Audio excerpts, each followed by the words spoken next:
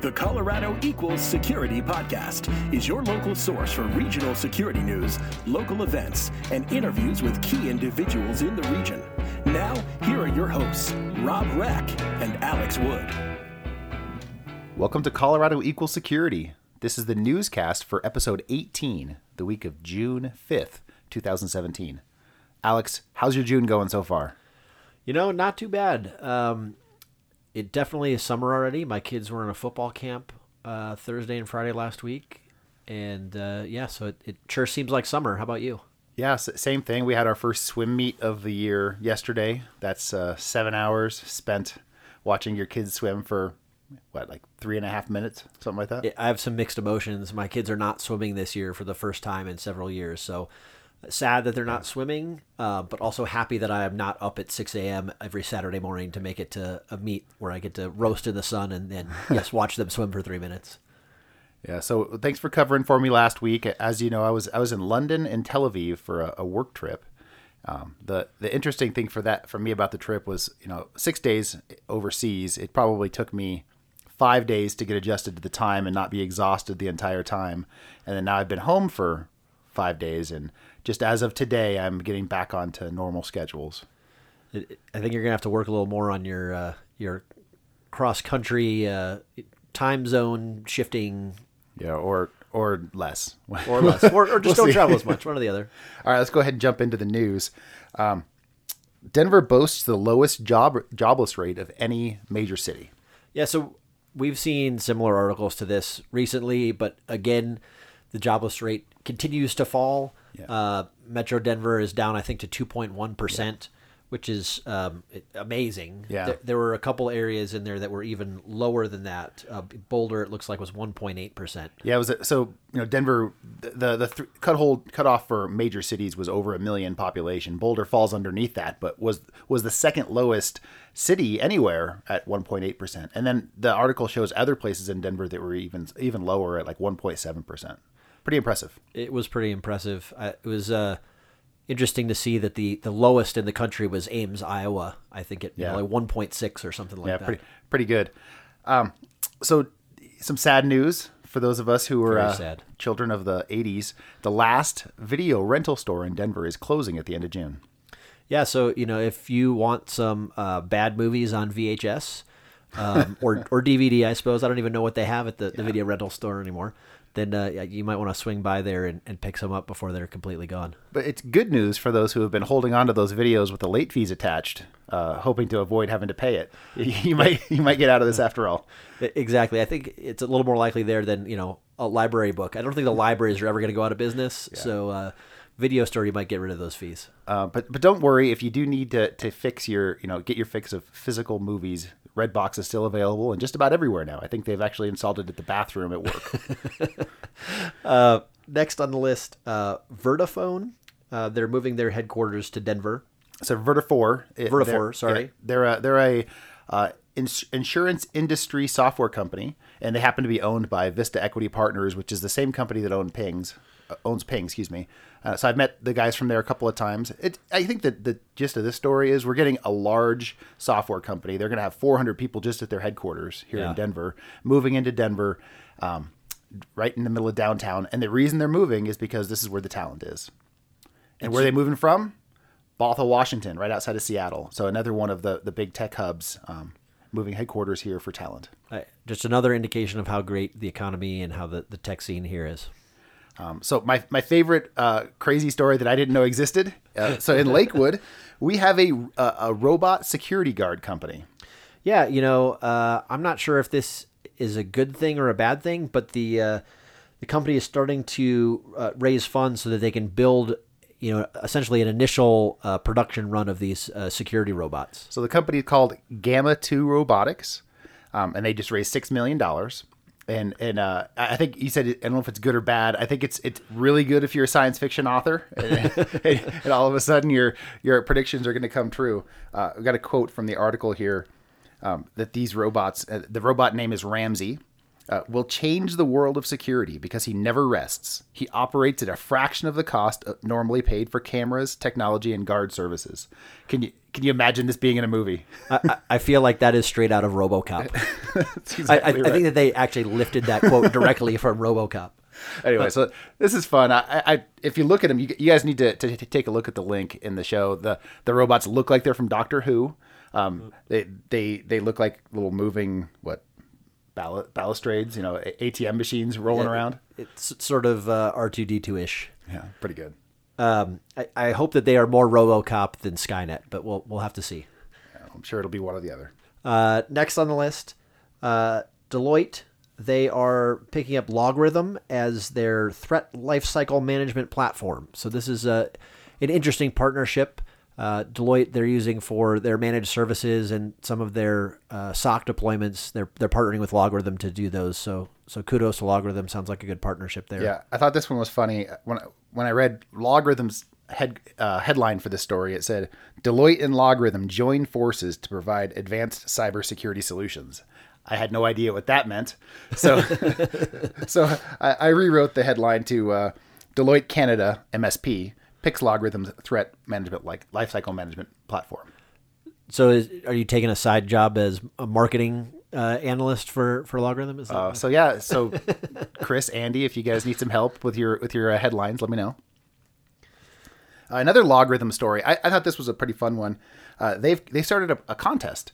The product manager for their Netmon freemium product is starting a contest basically to say they want you to deploy Netmon freemium in your organization and solve a business problem.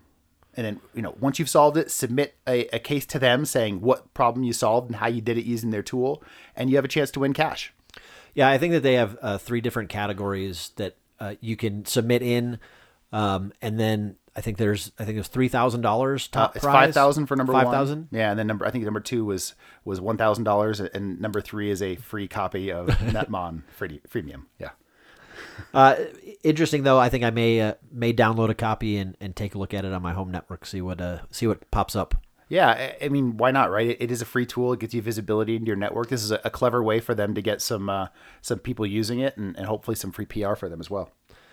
Yeah. So next on the list, Optiv. We've talked about their Avantix product here a couple times in the last few weeks. They've made some previous announcements, but they just announced that they are now integrating with BitSight. Yeah. So BitSight is a security ratings company. So they take publicly available data and then essentially give companies ratings based on their security practices. So it looks a lot like a credit score. Yep. Exactly. So Avantix is the third-party management software, vendor risk management software from Optiv. And so now not only can you manage your vendors through surveys and other data that you might already do, but you can now integrate it with the BitSight scores, which I think is pretty cool. Yeah, good feed. I think that's a good idea for Avantix to take advantage of the data coming from BitSight. So the last, this interesting story here. Coalfire's blog has a post around the anatomy of paying a ransom. They were hired to come into a company that had ransomware go throughout their organization, impact a lot of different servers, and really take the business down, right? And this organization brought in Coalfire to say, help us pay the ransomware. Yeah, and I think that it's something that you may not think about. One of the topics at Jeremiah Grossman's keynote at RMISC, he mentioned this a little bit, that you should have a Bitcoin wallet and some way to have Bitcoins available in case you need to do something like this, worst case scenario. But reading the article, it seems even a little bit more complicated than that. Yeah, just because you have a Bitcoin wallet doesn't mean it's easy to go buy $35,000 worth of Bitcoin. How quickly can you do it? How do you have confidence that the people who you're paying the ransom to are actually going to give you your data? So this story goes into detail around how they slowly gave money to show that it proof of concept, and then tried to buy half of the servers and then the other half, and did some testing along the way, and worked with the ransomware folks. It seems to me like this must have taken multiple days by reading this story, but really highly recommend you guys take the 3 minutes to read through this article. It might give you a little bit of a jolt to say you might need to be prepared yourself to pay a ransom in the event that your controls don't prevent something like this. Yeah, I think as security professionals, we want to think that this is something that wouldn't happen to us, that we're prepared well enough, we've got enough controls in place, we have the anti-malware, the whatever else it is that we have in place so that we're not going to get infected. We've got good backup procedures, but there's always the chance that something could fail and you might have to go down this route.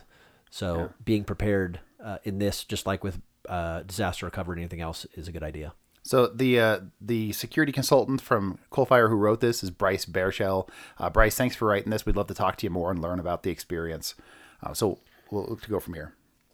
And then the last story that we have on the list, Janus Capital Group, which is a Denver-based company. They just merged with another London company, so they're now no longer independent. But I think the biggest piece of that is we have some friends over there at Janus. Yeah, so Joe McComb, I got to have a chance to have lunch with Joe this week, and got the news that Joe is the global CISO of the new organization. Joe had previously been director of security for Janus for quite a while. I think he was named Janus CISO a little bit back, but now he's the global CISO for the new group, which is called Janus Henderson Group, headquartered out of London, but he'll be here in Denver. I'm sure that he is disappointed about not getting to move to London.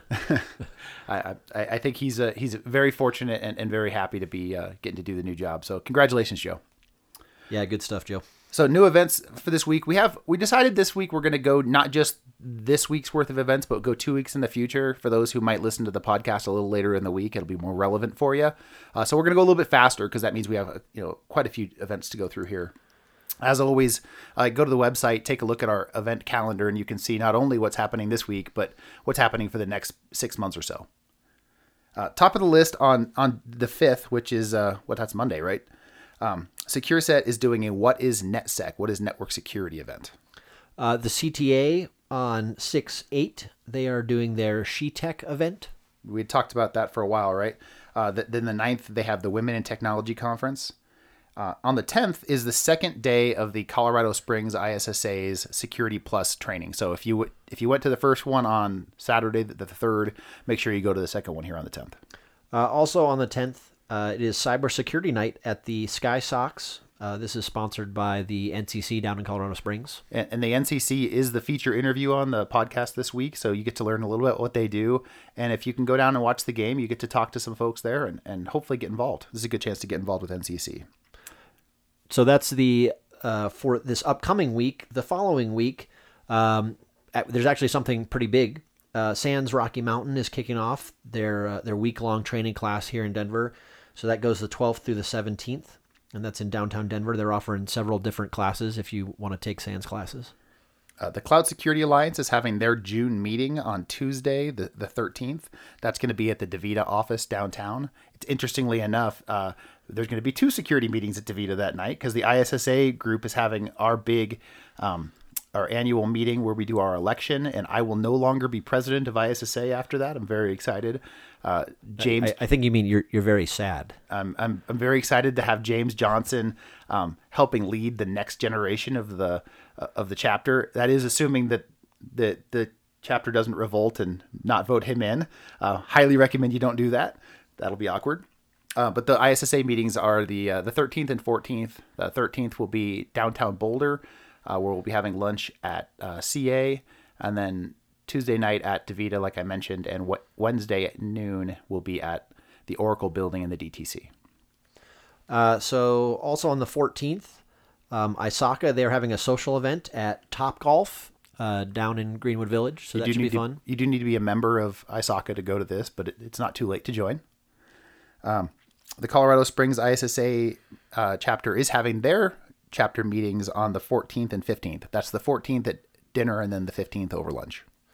And then also on the 15th, SecureSet is doing their expert series with Michael Boucher.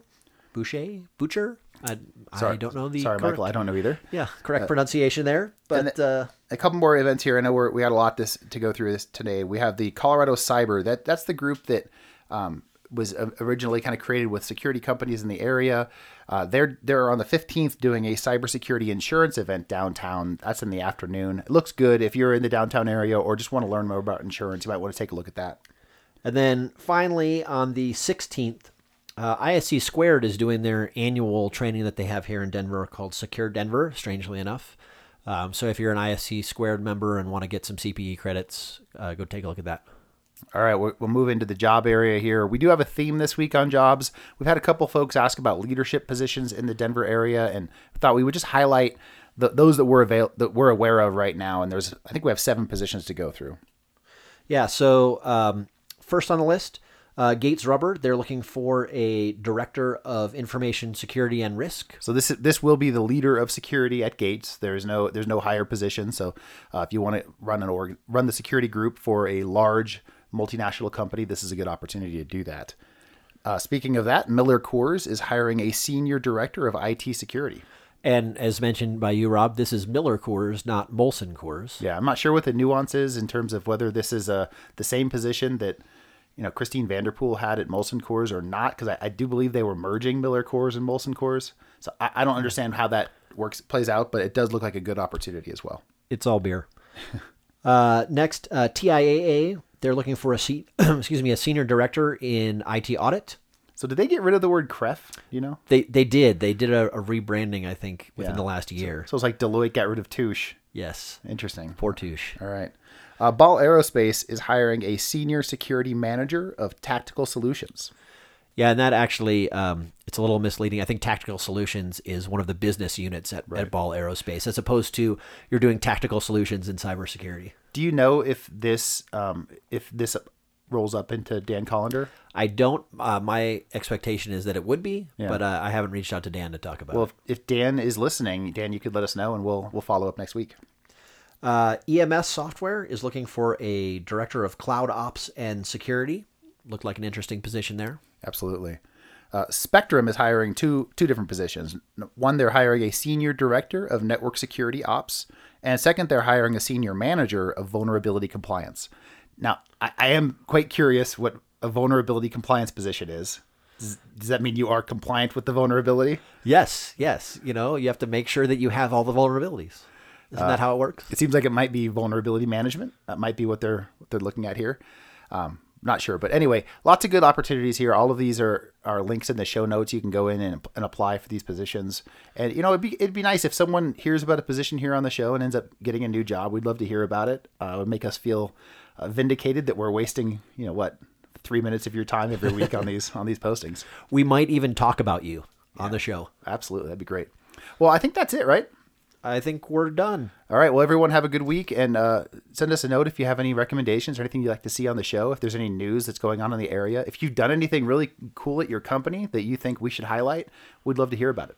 And as always, check out the website at colorado-security.com for all the events, companies, and everything else going on in the area. All right. And stick around here for the feature interview with Ed Rios and Jennifer Furda, who are the CEO and COO for the National Cybersecurity Center in Colorado Springs. Guys, have a good week. Thanks, Rob. Hello, this is Stanton Meyer, CSO of CoBank. Welcome to Colorado Equals Security, for Colorado security professionals, by Colorado security professionals. Well, this is the Colorado Equal Security Podcast, and today I'm lucky enough to interview the CEO and COO for the National Cybersecurity Center in Colorado Springs. So with that, I'm going to go ahead and let Ed and Jennifer, if you guys want to introduce yourself, that would be fantastic. Sure. Yeah, Ed Rios, the CEO of National Cybersecurity Center. I've been the CEO there since November of last year.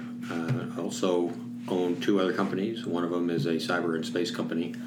And been in this line of work for about 31 years almost now in various names and capacities. I've been in the private sector now for 15 years. And transitioning now to the nonprofit area. The NCC is nonprofit, and I work of course with the NCC and other nonprofits as well. Fantastic. Jennifer, Sure.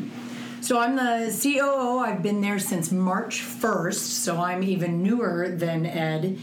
And I am, interestingly enough, I am new to the cyber industry.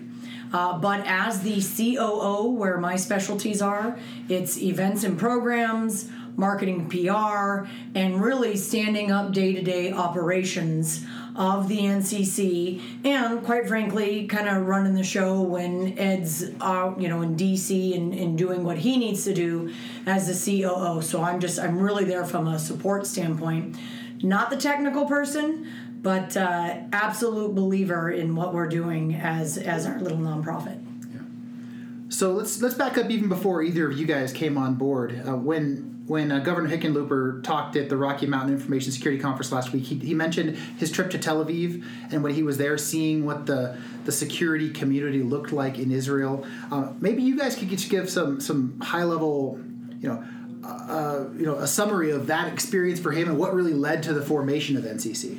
I can only speak second and third hand. I've talked to him, of course, about it. I think he also went to Beersheba, where in Israel, the academic community, academia, industry, the private sector, and government all come together for innovative research as well as education and training. And his vision was to create something similar to that here in the United States, scaling up from the state of Colorado, of course. And that's who we are, is an organization that provides response services, but also education, training, and research, and to some degree a think tank that we have started out with as well. So you've described it to me, Ed, as kind of being a three-legged stool for what you guys do for the services. Could we just talk through each of those three and where they are right now? The Rapid Response Center is the first leg. We call them pillars. The Rapid Response Center is an ISAO, Information Sharing and Analysis Organization, and so receives in that capacity threat information from the Department of Homeland Security on a regular basis. We do that in partnership with the National Cyber Exchange, which is another nonprofit in Colorado Springs. So that's the foundational situational awareness for the response activities, and then from there we provide subscribed services or to anybody that wants to call if they have an issue with cyber in any capacity. Could be a breach, could be a question, could be searching for services or capability. We're there to help them. Currently, that's only 8 to 5, Monday through Friday, and the number to call there is 1-877-90-CYBER. So when you say you receive this data, are you a SaaS platform that's pulling this data in? Is it humans sitting in a closet somewhere parsing data? What do you do with this data that you receive? It's a SaaS platform of sorts. It uses Stix and Taxi, which are MITRE-derived hardware and software components that allow us to pull in the information. The information comes in as IT-related information.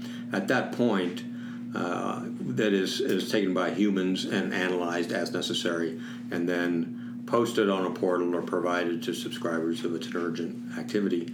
Although we have the most mature capability outside of MITRE in the nation to do this, it's still a very rudimentary and difficult process that we are trying to automate so that the data doesn't only come in for IT folks, but it comes in for a layman executive, for example, in a small or medium business, or state or local elected officials and their staffs as well. That's part of the research component that we're trying to do, which is in our second pillar. So when you say you have the most advanced outside of MITRE capability here, what do you mean? I mean, there's a lot of companies offering threat intel feeds. What's the differentiation here, and what have you guys done to mature beyond what the rest of the industry is doing? Well, there's a lot of information that comes out, obviously. I mean, there's you can imagine the amount of potential breach attempts a day across the world. So if you combine that from the government's feed, and it's an unclassified, sensitive feed, so it's not classified data at all. But if you combine that with other information we have, database algorithms, ways to manage it, when we have the most mature capability, it's the most mature in terms of process and in terms of technology and algorithms in order to present that information concisely and accurately. Before we go on to the second pillar, a couple of things that I want to remind people. We have a banner that we wave at the NCC. On one side of the banner, it really is cybersecurity for all. Our target market and our mission, who we were stood up to help, small and medium businesses, small and medium nonprofits, and elected officials. Not that the big guys don't need the help, but typically they have an entire team behind them. So that's one side of our banner. The other side of our banner that we wave is really cybersecurity is more than an IT issue. And so we really focus on CEOs, when we're doing cybersecurity training, which we'll talk about in a minute. We're really focusing on, CEOs, boards of directors. We've made a little bit of a pivot, and now we're really focusing on general staff, associates, and vendors. We all know that there's a huge vulnerability there. But our intent with NCC is workforce development, helping to really bolster workforce development within cyber, economic development, and bring business and companies and people to, around cyber. And then lastly is this kind of cybersecurity for all. So that first pillar, that rapid response, it really is it's a confidential, secure cyber 911, if you will. We do have this 800 number, which again is 877-90-CYBER. And if a small or medium business out there, if the worst of the worst happens, they can give us a call. We can do an assessment. We're not going to blast it out to the newspapers or the news stations and say, hey, everybody, look who just got hacked. We won't do that. We'll assess if something really did happen to your organization. And then if it did, we will give advice and guidance as to where to go next. And these would be with companies that we know and trust, companies that we know if they say they're going to do a pen test, they are doing a pen test, they're reasonable, things like that. So we are a collaborator within this cyberspace. That really is what our goal is. So the data feeds you're getting, that is that meant to be forensic data to help with incident response, or proactive data to help defend against things? It's signature data, really, to understand what the threat is and hopefully protect against potential breaches. Yeah. But the signature data, as you know, can be part of the forensics analysis. We offer forensic services if it truly is a breach. Most of the time, almost 80% of the time, it's just compromised credentials that lead to someone's accessing private or confidential information, and so that can be a difficult situation, even with ransomware. Right? There's only so much that you can do, but there are some forensics that we could pursue if our customers and clients need to go that route. So, and do you guys offer those services directly, or do you have partners with outside organizations? We do it with partnerships, as Jen was saying in that first pillar. Although we would respond to anybody or any call, we then provide a registry of solution providers as the services for you to contact. Sure. We would, of course, make that introduction, and we would endorse them because they've been vetted by the NCC under specific criteria. So fair to say, if I'm a security or IT leader at a small or medium business, I believe I've been breached, I should give you guys a call. I should call 877-90-CYBER. Right. And someone will pick up the phone, and what will happen? What's my experience look like at that point? Well, probably it'll go to an answer machine because we're getting so many calls nowadays. Mm-hmm. But after we answer the voicemail, we'll give you a call back. If we're fortunate enough to get it right away, we'll start working an incident response checklist. It's a very standard NIST-related, industry-related response checklist, just to first determine if there was a breach, if there was a hack, and then what the severity is and what we can do in terms of offering capability for reconstitution. And do you guys have like a security operations center that are answering those calls or calling people back, or is that outsourced? How does that work? Not yet. We have a new facility. It's not new. It's an old facility that's being refurbished that will be provided to us in July. We'll actually rent that. Once we get inside of there, we'll do the tenant finish to build up the op center there. The current responses are from disparate locations around Colorado. Subject matter experts here in Denver and Colorado Springs, servers in downtown Colorado Springs, folks across the parking lot from our administrative offices. It's just kind of spread everywhere until we get into. So is that your staff though, or is that outsourced or volunteers staff, or what? It's a combination of staff, volunteers, and outsourcing 1099s. Okay. Interesting. And the new building, once we're in the new building, you'll see the ISAO, the SOC, they'll be inside with NCC headquarters. We'll have other cyber companies who have cyber in their mission will be in our building. We're going to have a cyber cafe, or as Ed says, it's a cyber secure cafe, 200-person training facility. It's going to be pretty cool. We're looking at doing labs, cyber labs will be inside the building, and then we're also discussing SCIF capability inside that building. So what's SCIF capability for our listeners? Skiff, I'm going to say Skiff is Secret Squirrel, and then Ed's going to... It stands for Sensitive Compartmentalized Information Facility. It's to do classified government work. Yeah. So I think we understand capability, column, pillar one? Is that what you call it, pillar one? The first pillar is a rapid response center. Second pillar is a cyber research education and training center. It's largely university and corporate training affiliated. The prime university that we depend on a lot is University of Colorado, Colorado Springs, and the UC system. That, of course, has expanded to beyond that to the state systems here and in other states. Currently, I think 7 states and 10 universities are participating today. There is a very loose common thread among them as centers of excellence, either to Department of Homeland Security or other government agencies. But we hope to expand that to 60 universities by the end of this year. The thinking with that is that no matter what discipline you're going into when you're going into school, whether you're going in for law or business or healthcare or marketing, cyber truly touches everything. So the thinking is that we're getting this cyber thread through all of these disciplines at the academic level. That's one aspect of it. An example would be innovative education that I believe, I know UCCS is doing it, but I believe there's a university in Texas and a university in Florida that's following their lead. Rather than just have cybersecurity, traditional curriculum of software engineering, computer science type courses, there would be a certification capability in cyber anthropology, cyber sociology, cyber psychology, kind of useful traits for marketing business degrees. Also cyber and business administration, cyber and public administration, obviously economics, law. So various disciplines can all have a cyber application of sorts so that there is cognizance and relevance when they graduate from their traditional degree. So I'm not real clear on what your guys' role is. You're not going in and teaching these classes, right? What is your guys' role in this education? Our role is to spur the curriculum development at the university system. The universities themselves are developing the curriculum. But we do have a separate role in the training area, separate from the education piece, with various contracts with companies in Colorado and elsewhere that provide boot camps or certified training.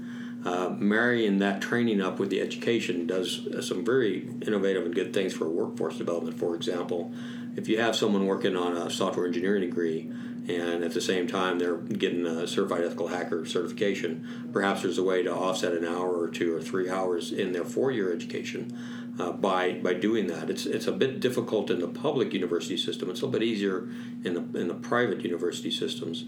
But we've been very successful in making progress there. So that is all NCC initiative. So when you go into a new school that has never done this before, let's say you walk up to CSU, or maybe you're already there, but regardless, a new school, and you say, hey, we want to get you guys looped in with what we're doing around education at NCC. What's your sales pitch to them, and what do you ask them to do? Well, usually it's the other way around. They're trying to really keep up with the workforce requirements, like Jennifer was saying. And in that capacity, not only does it bring relevancy to the student, but it brings relevancy to the university, right? The curriculum. You have folks who are practicing in the field that are actually students. And, oh, by the way, instead of working at a fast food place, perhaps they're part-timing at a technical company of some sort. So it's building this education consortium is really what it is. And again, as I said earlier, I mean, NCC, we're collaborators. So we're really just trying to get as many people around the table as we can. So a CSU would come to us and say, hey, we want to add this cyber thread through there. Or, where Ed was saying, great, we have these students that are graduating with psychology degrees and sociology degrees. And really what we want to do is we want to sprinkle them with a little cyber knowledge so that it's not only kind of the ones and zeros, but it's why are the bad guys doing what the bad guys are doing, because that's where their degree is. As an example, at UCCS, there's an endowed chair for cybersecurity there. That chair would be 50% dedicated towards the university as a professor, and particularly in the research arena, but also 50% dedicated to the research and the activities going on at the NCC, and that's an endowed position. So you guys, the value add you guys are giving is helping them find the resources to help them put together the curriculum, and really bringing the conversation together, right? That's a very so it's not an accurate- isolated very accurate. it's not an isolated conversation at one university. And why recreate the wheel when you don't need to, when we can bring to the table, hey, here's what all of these other universities Sure. are doing. Yeah. So we're still in column number 2. There's the work you do with universities, and then there's the training, which is obviously not degreed programs. And help me a little more understand what you guys are doing there, and who is that targeted at? That's principally workforce development, and it depends on the audience. Jen, you want to expand a bit? Yeah, so we have partners because that's what we do. Every time somebody hears the word partner, we get to scream for the word of the day.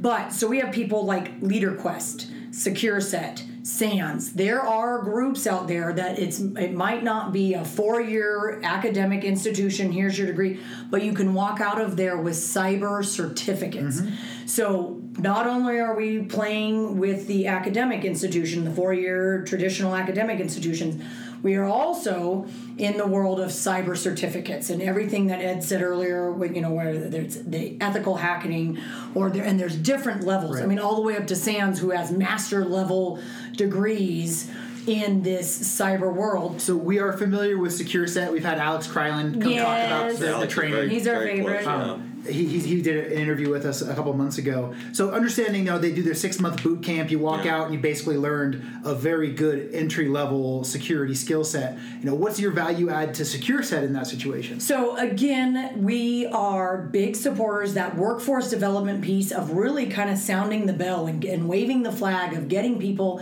into this crazy industry called cyber.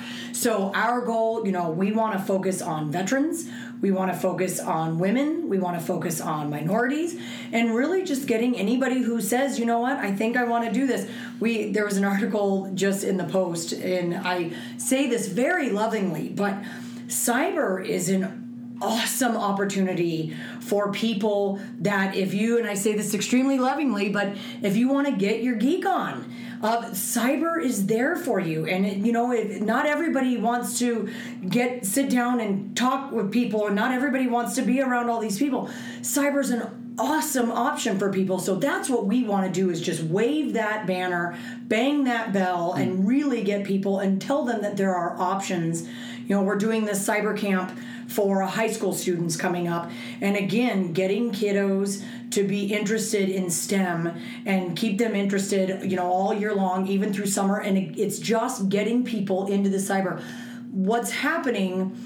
We have good friends at SAIC.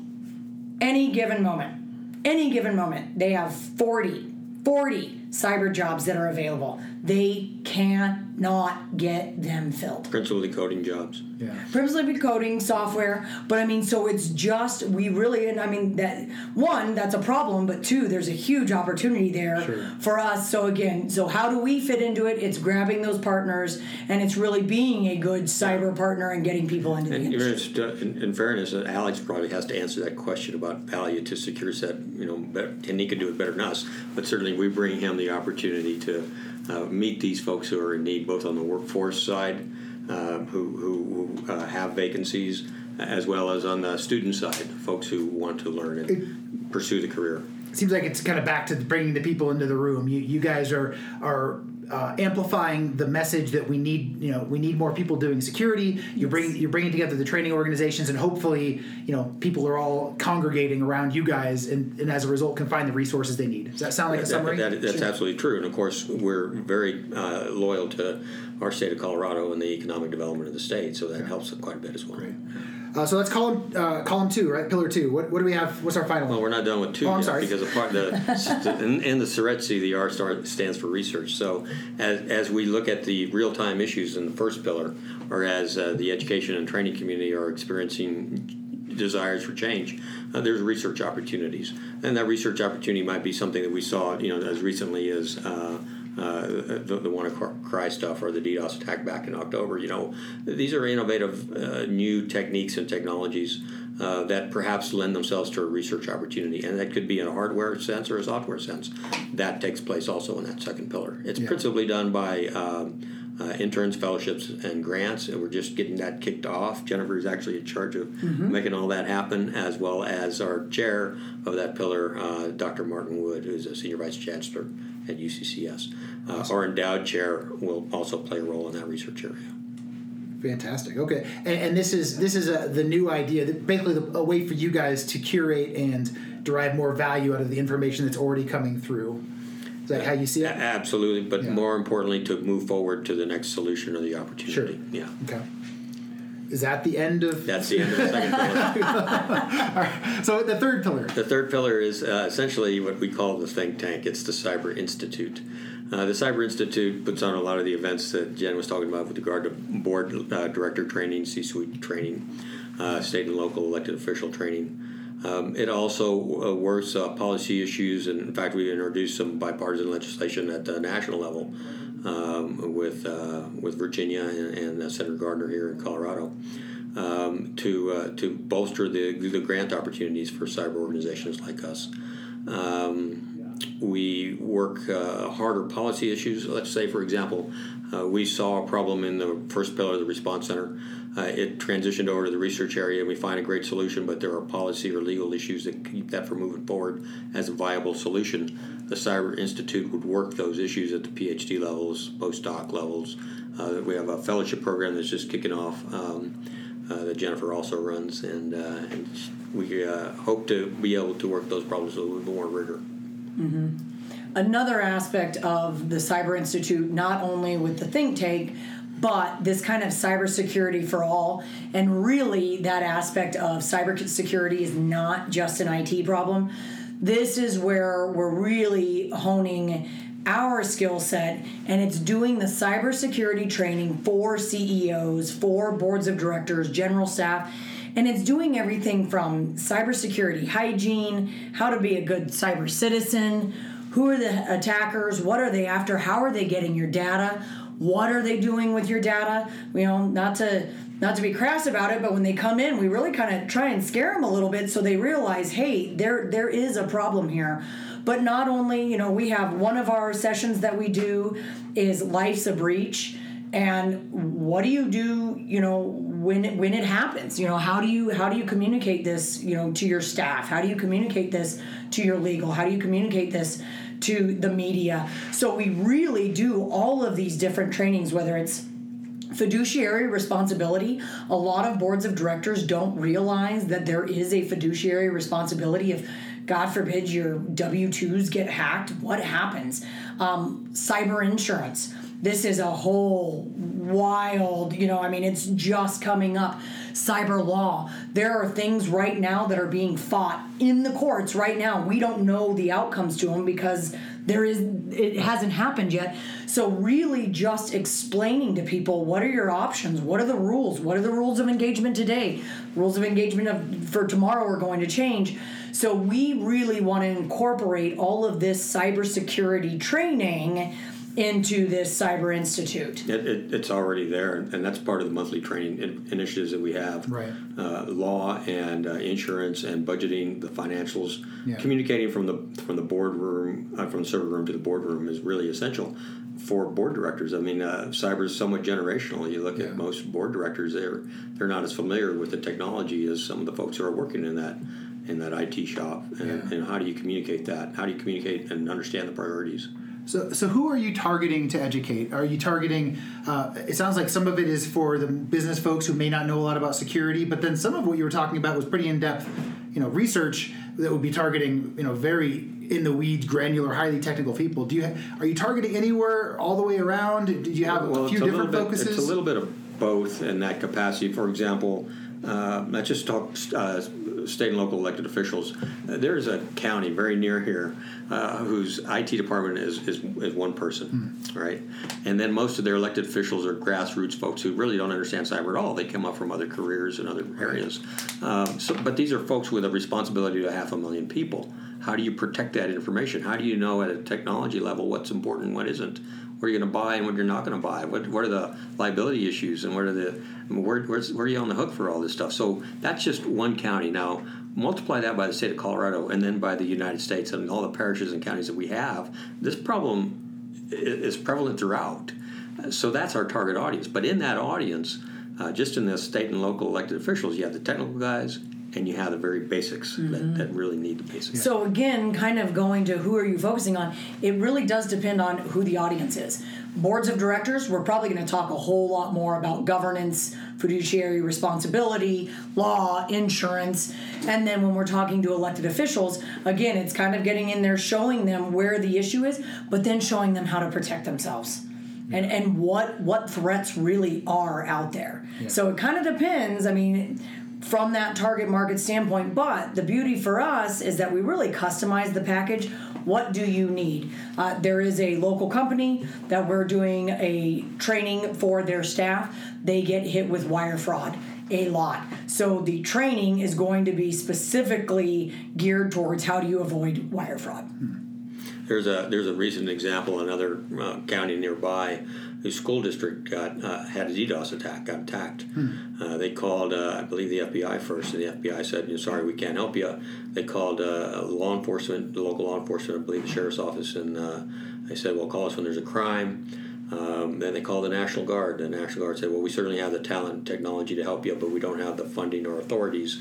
Call the NCC. And so that's kind of how that circle works, and now we're in a project with that school district to help them in a secure fashion. So you guys, it sounds like you're doing a lot of different kinds of education. You know, I wasn't aware you were doing, for specific companies. Here. That's, a little bit different than, the public meetings and stuff that we've talked about in the past. Why should someone reach out to you? Who do you want to have reach out to you for trainings? Well, everybody should reach out to us for training, largely because of, as Jen was saying, we are a collaborative organization, so we can bring a lot of different skill sets and various capacities depending on the audience. But one of the important distinctions between our center and every other center in the United States, so every single one that you look at, I think Jen was mentioning this on the way up, is either a .gov or a .edu. We're the only .org, and there's a reason for that. We don't receive state funds. We don't receive federal funding, and because we don't have appropriated monies, we're not subject to the Public Records Act. If you had a breach at Ping or wherever, then certainly you can contact us, and it stays confidential between you and us. What we will do for you, besides giving you the response solution providers on a technical sense, we'll also offer up folks who are experts in the legal arena, the insurance arena, the public relations and media arenas to help you deal with that breach. But it always stays between you and us. So, since you're not taking, federal or state money, how do you get funds? And are these all for for fee engagements we're talking about? That's a great question. We started largely with philanthropic donations and grants, foundational grants, corporate grants. We are still very dependent on that as a startup. We are developing our own revenue streams where there is an opportunity to pay for a subscription for the ISO information, for example, or for discounts or participation at different activities around the nation or even our own events. Typically, we find corporate sponsorships and scholarships for folks who don't have the ability to pay for it themselves. We are in a big building, as Jen was pointing out earlier. We have other partners going in that building with us, and we'll be subleasing space for us. So we're building our own revenue streams. But as you dissect the future or the 2-year point, we're probably just under 50% of donations, and then at the end of our 5-year plan, we're still partially dependent on those donations and grants. So if someone calls with in the middle of an incident, is that a fee-based engagement? No, we will immediately answer the phone and provide that service at no cost. To pursue it any further in terms of solution providers, forensics, for example, that would be a fee-based engagement. So, and as a nonprofit, this is extremely common when we're working with partners and somebody's in the middle of a crisis. There is a referral fee that with the partners, so that if somebody does, a company called us up and said, hey, we need to encrypt our email, and I said, great, we're going to give you a couple of companies that do it. We have partnerships with those companies, so there is a referral fee. That's a piece of it. As Ed said, rent from any cyber mission companies. That's going to be a piece of our revenue. Events and programs is about 15 to 20%. And events and programs, even those trainings, all of that kind of goes in there. So the trainings, there's a fee to attend generally? Yes. Yeah. Sure. Yep. And it kind of depends, do you want an all-day training? Is this a 4-hour training? Probably our sweet spot at this point in time, because we get it. Time is money. you're not going to send your staff out for an all-day training, but typically about 3 hours. We have a 1 hour training that really is that cyber hygiene, cyber citizen 101. We show people kind of what a social engineered attack looks like. You know, a lot of times what we are combating is cyber fatigue. People know the risks and they know the solutions, but people just kind of say, you know what, I'm still going to go to the local coffee shop and I'm still going to download the song and I'm still going to put my credit card out there. And so it's really, we really want to change kind of the attitude, and it's really kind of a cyber security culture, changing that culture of people protecting themselves and you know, cyber, you know, the cyber threats, they're getting more and more sophisticated. Yeah. So we, as the victims, need to get more and more sophisticated in protecting ourselves. Yeah. So that's really kind of what we're here to do, and that's what we're screaming from the rooftops. That's great. So a while back I had John Everson. John is the CISO for Dish Networks there here in Colorado. He was on the show, and we were talking about he was asking about better ways to start really engaging people who, you know, not preaching to the choir, not going and doing a security talk to a security group, but going and getting more involved with the business leaders, the finance folks, you know, someone other than security. And it sounds like you guys might be at a place where you can offer that type of an opportunity. If there are volunteers listening right now who'd like to be engaged and help out, what kind of roles would you have for them, and how should they get a hold of you guys to do Sure. that? It kind of just depends. What do they want? If they're super technical, #get your geek on kind of people, we're probably going to grab their help in the rapid response.